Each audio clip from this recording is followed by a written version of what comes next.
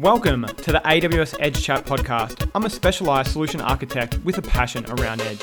In each episode, I'll dive into the world of Edge, talk about interesting developments, what you need to know, and what it means to our customers. Hello, my name is Shane Baldacchino, and this is episode 6 of the AWS Edge Chat podcast. Welcome back, listeners. It's hard to believe it's March already, so in this month's episode of AWS Edge Chat, I'm going to be covering announcements that occurred in the month of February 2021. I'm going to cover a mixture of topics, but let me say, to get the show started, I've never met a customer who hasn't welcomed the price cut. Now, if there's one founding principle here at Amazon that has stood the test of time, is our ruthless pursuit of customer obsession. We start with the customer and work backwards, and we use our own bespoke version of a business framework that was coined by the strategist Jim Collins in 2001, known as the flywheel effect. Essentially, the flywheel model is centered around a price-value equation. The lower and more competitive prices are, the more appealing products are to prospective customers. So Shane, why are you telling me this? So look, as we reach scale, we are able to provide services at a reduced cost, and that's where I want to start the show today. Now, it's called the Amazon CloudFront Security Savings Bundle, and what it is a flexible self-service pricing plan that helps you save up to 30% on your CloudFront bill in exchange for a monthly spend commitment for a 1-year term. It's like a value meal at your favorite fast food restaurant, bundle and save. So let's break this down a little bit more. The savings bundle includes free WAF usage up to 10% of your committed amount. This usage benefit is not limited to data delivered by CloudFront, but applies to all CloudFront usage types, including Lambda at Edge. Additionally, in this model, customers can take advantage of AWS WAF to protect their web applications against common web exploits. Let me break it down here. Say, for example, if you commit $70 per month, you get CloudFront usage worth $100, that 30% discount. And this savings bundle is also going to cover $7 worth of AWS WAF charges, which, $7 will cover up to 11.6 million WAF requests because you're getting that 10% of your committed amount free. Okay, so it sounds good. How do you create a CloudFront security savings bundle? Now, before you create one, let's bring this back to, should I make this commitment? And to answer this, I encourage you to log into the CloudFront console. And on the left-hand menu bar, you will see savings bundles. If you are an existing CloudFront user, you'll be able to evaluate your existing usage against a savings bundle or use a calculator to which, you can put mock data in to get that, understanding on what prices will be for that next big idea on that solution you're planning to launch. Now, if you are familiar with the savings plan concept for compute, this is the same. So let's get into the nitty-gritty of the details here. Specifically, savings bundles include data transfer out or DTO, HTTPS request fees, field level encryption, Origin Shield, so CloudFront invalidations, dedicated IP, custom SSL, and Lambda at Edge charges. And like I mentioned to you, you receive additional benefits that help cover WAF usage associated with CloudFront distributions up to 10% of your committed amount each month free. In terms of where you should apply this CloudFront Security Savings Bundle, they can be purchased in any account within an AWS organization or consolidated billing family. So it works in the same manner as a compute savings plan. The benefits provided by the savings bundle is applicable across all accounts within the organization or consolidated billing family by default. So you need to have credit sharing turned on. On the billing front, if you purchase a security savings bundle and realize you need to purchase another, rest assured, they're stackable, so you can have multiple running at the same time. And remember, listeners, we are a data-driven platform. We emit a lot of metrics here. So look, taking CloudFront out of the equation here, best practice is to always keep track of your spend. And you can use AWS budgets with a filter for CloudFront and with a value of your security savings bundle to alert you via SNS or the simple notification service, which can be as primitive as an email or an SMS, through to a hook into an application like Slack to alert you when you're nearing or have breached your committed amount, which could then trigger a purchase of another plan. Lastly, you may be working in an organization that may have outsourced the billing functions of savings plans to a finance department. Not that uncommon in these larger organizations. Now, you'd be happy to know here, you can delegate permissions to an IAM identity with permission just to manage the CloudFront Security Savings Bundle. Now, we can hone in more than just say, CloudFront star in an IAM policy. So there's granularity at the IAM level for managing CloudFront security savings bundles. So please see our documentation for fine-grained delegation. I'm not going to go through all the various permutations here. All in all, this is a great win for our customers. And if you are using CloudFront or WAF, this is something you should be looking into. Now let's pivot and talk about our application load balancers or ALBs. I really love these load balancers. These allow you to load balance HTTP and HTTPS traffic with features like advanced request routing. And they are, the backbone, the cornerstone of many modern applications. More often than not, these ALBs are going to be the origin for requests from CDNs such as Amazon CloudFront and other front door to your application/website. Whilst we advocate modern application development processes to ensure our applications are stateless and use persistent stores such as DynamoDB or a cache like Redis or Memcached, there are times where our presentation tier will need to maintain state. Now, I'm using air quotes here to call out, either legacy or COTS applications, that aren't really designed for horizontal scaling. So with this new feature, application load balancers now support application cookie stickiness. And they can do this because ALBs run at layer 7 of the OSI model.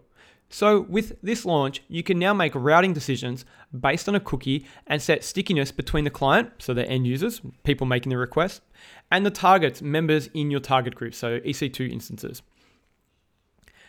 This gives the user additional controls around the duration for which stickiness is enabled and allows you to maintain stickiness across load balancers that are chained together. Now, to use this feature on your ALB, choose the application-based stickiness as the stickiness type for your target group. Once enabled, the ALB will pick the target for the first request based on the chosen load balancing algorithm. Remember, there are many. And use the cookie set by the target to ensure that subsequent requests from the client remain stuck to the same healthy target.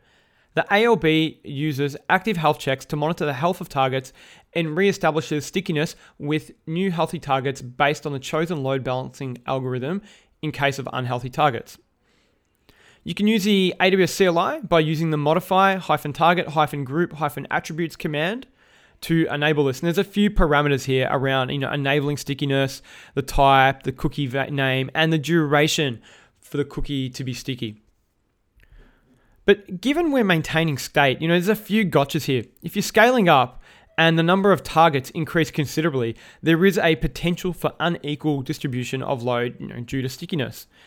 In this scenario, you can rebalance a load by setting an expiry on the cookie generated by the application that is prior to the current date and time. So, a little bit tricky here, but this will prevent clients from sending the cookie to the application load balancer, which will restart the process of reestablishing stickiness. Or you could set a very short duration on the load balancer's application-based stickiness configuration, for example, 1 second. This will force the application load balancer to reestablish stickiness even if the cookie set by the target has not expired. Now, be aware of this update, keep it in your back pocket of tricks, but if you can be stateless, you're going to be in a much more flexible and manageable state. Now, moving on, I'd like to talk about image handling. Firstly, what is image handling? And now, when looked through the lens of cloud and edge, we are referring to manipulating images at the edge. Perhaps you want to resize, crop, and alter an image dynamically. Well, that's image handling. And in this update, I want to talk about the AWS Serverless Image Handler. It's part of the AWS Solutions Library, and if you haven't visited the Solutions Library, do yourself a favor and check it out. The Solutions Library offers a collection of cloud-based solutions for dozens of technical and business problems vetted for you by us, AWS. So it's effectively us constructing the Lego blocks of AWS into solutions that meet your needs. And in this case, we're talking a serverless image handler solution. The serverless image handler solution provides a highly available serverless architecture, which is great, servers to manage, that provides a cost-effective image processing at the edge. Now, it's based around Sharp, so it's a library. Check it out in your favorite search engine. So it's an open source image processing library, and it's optimized for dynamic image manipulation. It uses a variety of AWS services, and we'll get to them shortly. Now, this version uses the most up-to-date version of the Node.js runtime. Now, just remember, folks, with Lambda at Edge, there will be deprecation policies based on the framework. So the previous version of the serverless image handler is no longer supported, given it uses an older version of Node.js, which has gone end of life. Now, it actually comes as a CloudFormation stack. Under the hood, it's actually been using CDK to generate the CloudFormation. So if you aren't using this prior, you can deploy. Otherwise, you can upgrade your stack if you're using an older version. Now, there are some nuances on this approach of upgrades, so please see our documentation. So back to those Lego blocks. So making this all happen, we've got API Gateway, Lambda, CloudFront, Rekognition, S3, and Secrets Manager. And how it works is the request comes into CloudFront, it's then sent to API Gateway, which calls Lambda, and Lambda will deal with S3 to grab the object, and then Rekognition and Secrets Manager. Now, at the time of releasing this episode, which is March of 2021, you're looking at a little bit more than $15 US per month for 100,000 images in US East 1. Now, prices will vary based on volume and region, but this will give you a ballpark idea on cost. Now, the cost I mentioned were for all of the features. So we're talking things like if you activate image URL signature feature, the Lambda function is going to then interact with Secrets Manager. Or if you are using cropping or content moderation, Lambda is making calls to Rekognition. Again, additional cost. Now, if you don't use either of those functions, this will reduce your cost accordingly. Now, it wouldn't be Edge Chat without a few words of advice and wisdom here. So Lambda, firstly, has a 6 meg invocation payload request and response limit, meaning this isn't going to work for those huge images. Lastly, API Gateway sets a maximum integration timeout between API Gateway for all integration types, including Lambda, to 30 seconds. So if you're processing those huge files, you may result in a timeout due to the maximum integration timeout being exceeded. So reading between the lines here, using large multi-megabyte images is a bit of an anti-pattern here.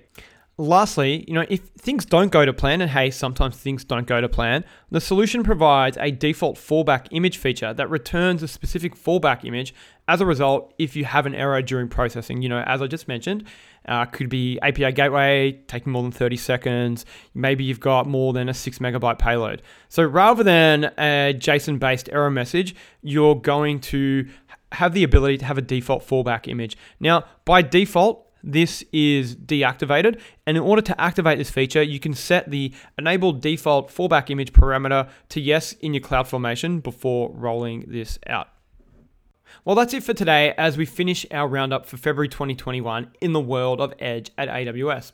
Thank you for joining me, and I look forward to continuing these monthly roundups in 2021, as I know some special announcements are just around the corner.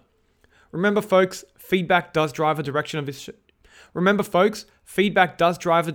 this show. So drop myself a message, balshane@amazon.com. But until next time, bye for now.